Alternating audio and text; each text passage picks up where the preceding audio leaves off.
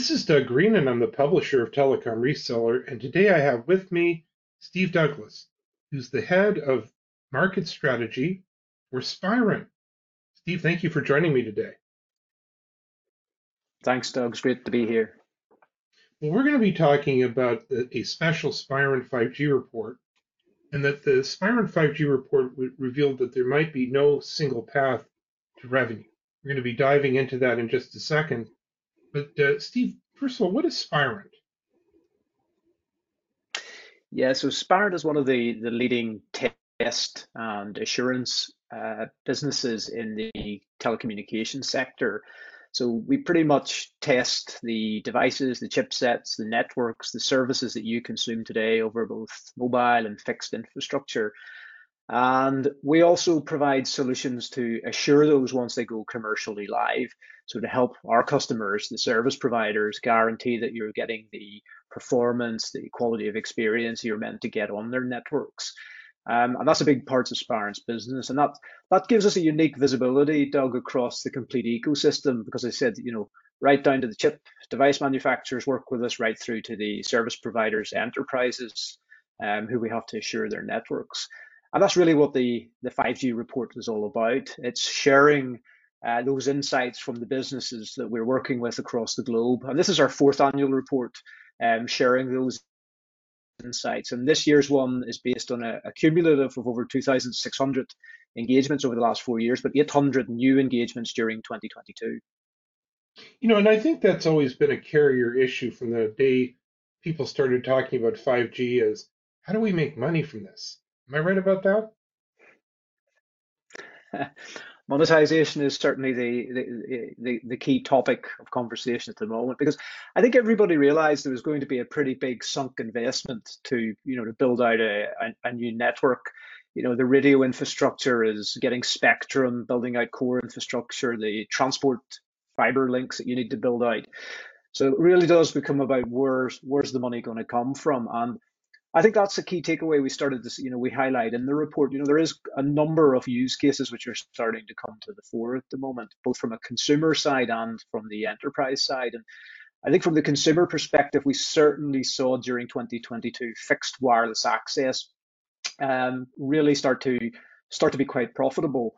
And this is where many service providers are looking at an alternative to fiber to the home, providing it as an over-the-air connectivity. And what we were seeing in 2022 is the speeds that could be delivered to the home were comparable, if not better, than many what cable was being able to deliver. And we also started to see the distance from the cell tower being in ranges of potentially up to 2 kilometers. And that's really important, Doug, because the further away from the home that you can be, the more macro sites you can reutilize and the more homes you can cover, sort of really helping the business case stack up.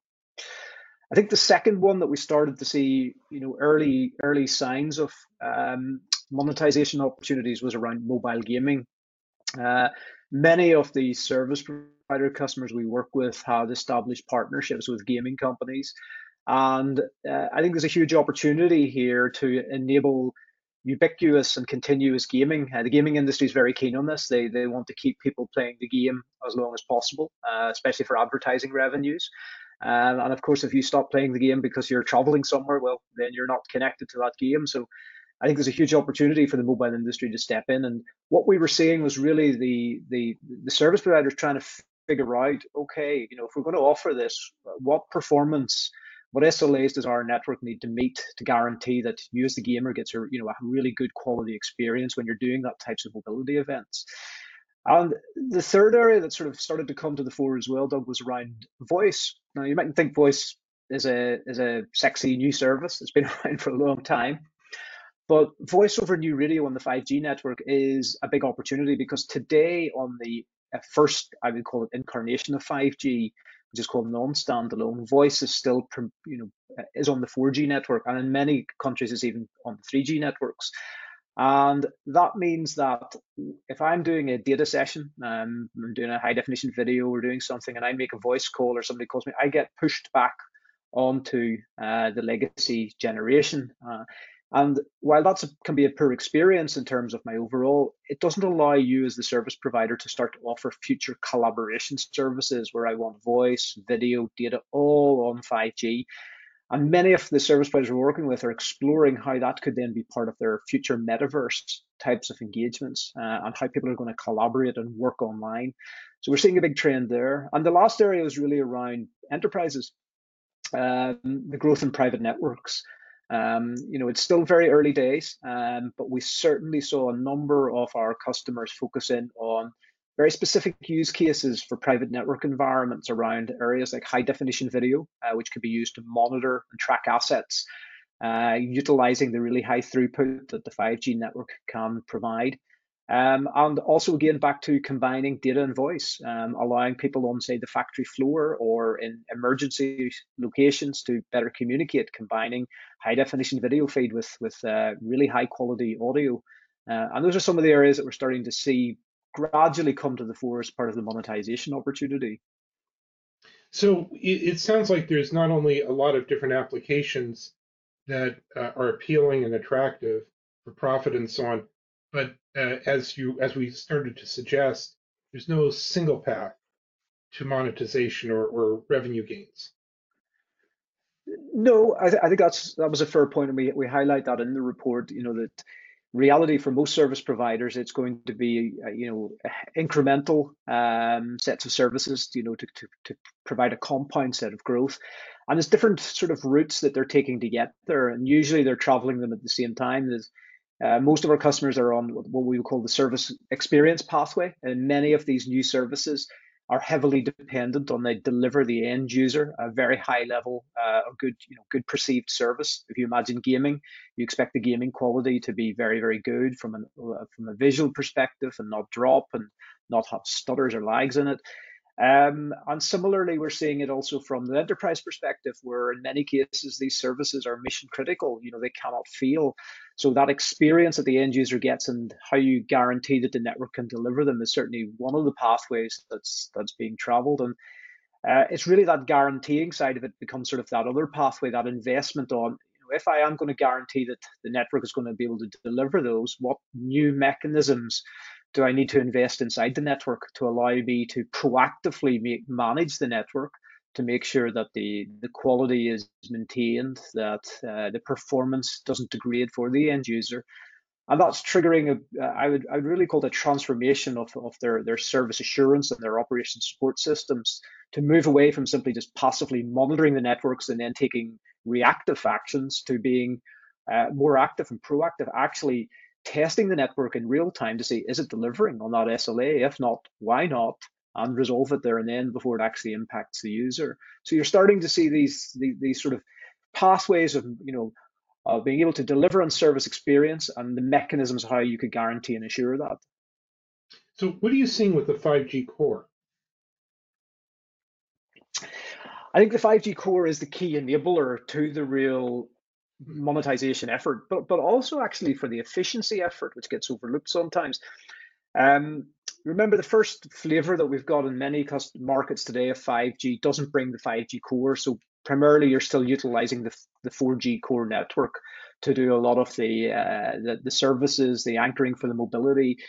The 5G core really does allow a new architecture. It's a cloud-based architecture, utilizing the same principles that the Googles, the Amazons use.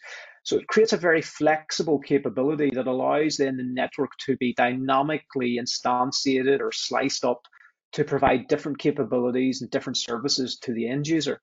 And this is really important because there's many use cases that are going to be highly tailored and individualistic, whether it's to an enterprise or whether it's even at a consumer level. And that's a big part of what the 5G core network is going to deliver. The secondary side of it is just the efficiencies that it brings. Because it is now a software, a cloud native architecture, you can benefit from how you manage and operate that. And you can actually start to leverage automation technologies. And that means it's easier to manage, it's more cost efficient, it's actually even more energy efficient. And it allows a lot of the service providers, obviously, then to be more competitive. They can rapidly spin up and test new services and differentiate themselves in the markets. So we expect a pretty rapid move gradually over the next few years to bring the 5G core in to move to the standalone or the full version of 5G. And I think we highlighted in the report we saw that starting. There's over I think 39 service providers have started that journey and commercially launched it. But considering there's over 750 service providers global, there's still a way to go. Now, does the cloud play a role in this? Yes, as I highlighted, I mean, the cloud plays a big role on it, and a challenging role, I would say at the moment. The architecture of the 5G core allows the opportunity. Obviously, it's a cloud native architecture, so it needs to be hosted on cloud infrastructure. And of course, the opportunity and the challenge for many in the industry is, which cloud infrastructure do I use? Do I build my own, have my own telco cloud? Which I work with partners like VMware or Red Hat, and I'll develop it and architect it specifically for my need. Or do I take the opportunity to work with some of the public cloud providers, the hyperscalers, the Googles, the Amazons, the Microsoft Azures? And what we're seeing today as a trend is that many of the service providers are exploring both options. They are more comfortable at this stage with the telco cloud because it's under their control, and they can specifically customize it for some of the nuances of their own networks. But they certainly are interested in the opportunity of potentially using the public cloud infrastructure as an option, because there could be greater economies of scale there. There could be bigger cost efficiencies to be gained. So they're testing these both out at the moment. But I would say what we saw in 2022 was the telco cloud, the self-built, is still slightly more favored. And are you seeing a market materialize now for private networks? Uh, yes, it's certainly in its infancy. I mean, private networks have been around for decades. They're not exactly a new concept, but I would say this new incarnation of them, where they're looking to leverage a technology like 5G, is still very, very early. I think what we saw during 2022 was many leading industries, whether it's in manufacturing, in areas like energy and extractive industries, have already identified a number of key use cases that they believe that a 5G private network could help them in terms of some of their business cases, whether it's making their solutions more secure, more efficient, more agile. And that's triggering now sort of I would say, an early phase of trials and small deployments. I think there's about over 500, we reckon, in the last few years of these initial early private networks. So there is a long way to go, especially if you think about the whole market of small, medium-sized to large businesses, where there's tens, if not hundreds of thousands of enterprises that could benefit from it. So there is a long way to go to get there. I think where the market is for the next few years is going to be really solidifying on a mixture of the value add use cases that can be delivered and the architecture of what the 5G network needs to look like to deliver on that, and the mechanisms that they need and processes you need to put in place to make sure it's cost efficient, because enterprises, they're not building a macro network, so they don't want that. And somebody's got to run it for them. In many cases, they're not network guys. They don't want to learn that. So automation suddenly becomes a key topic area with them. The more you can automate, the more simple it can be, the more opportunity this potentially has to grow. So, as we go through this process of, going well beyond adopting 5G and making it basically work for the carriers, what are you guys doing with your clients? How are you helping people through this process? Yeah, well, I mean, Aspirant as probably the market leader in 5G testing and assurance solutions, a key focus for us is how do we accelerate getting our clients from point A of the inception of they want to develop a new device or roll out a network to actually commercially getting it off the ground. And we have suites of automated test solutions that allow us to go from that sort of lab R&D environments to rapidly get commercial services out into the networks. And we've many of the largest service providers in the world working with us to do this.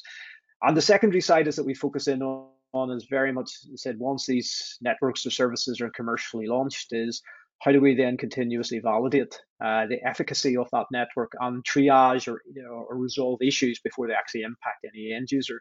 So again, we offer and we provide solutions that go inside the networks, that actively and continuously test the network in real time to validate, is the performance being met? Is the security efficacy good enough?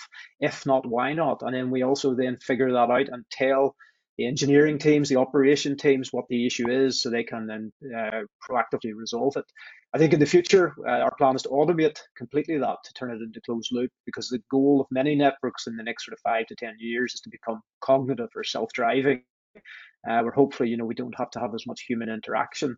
But I think we're setting the foundations for that, and helping many of our customers, as I said, in this journey to not only get 5G deployed, but actually to monetize it and start to make revenue from it.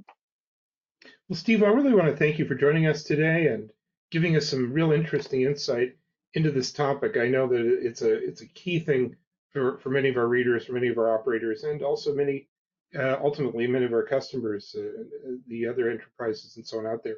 Where can we learn more about Spirent? Yeah, so if you go to our website, spirent.com, you can find us all about it. You can also download our fourth annual 5G market report, where you'll get insights right across the globe in terms of what's going on, what are other customers focusing in on, where are the major trends also over the next 18 to 24 months. And that's all at spirent.com. Well, we look forward to actually reading that report. I would encourage everyone to take a look. But for now, thank you very much for joining me today. Thank you very much for having me.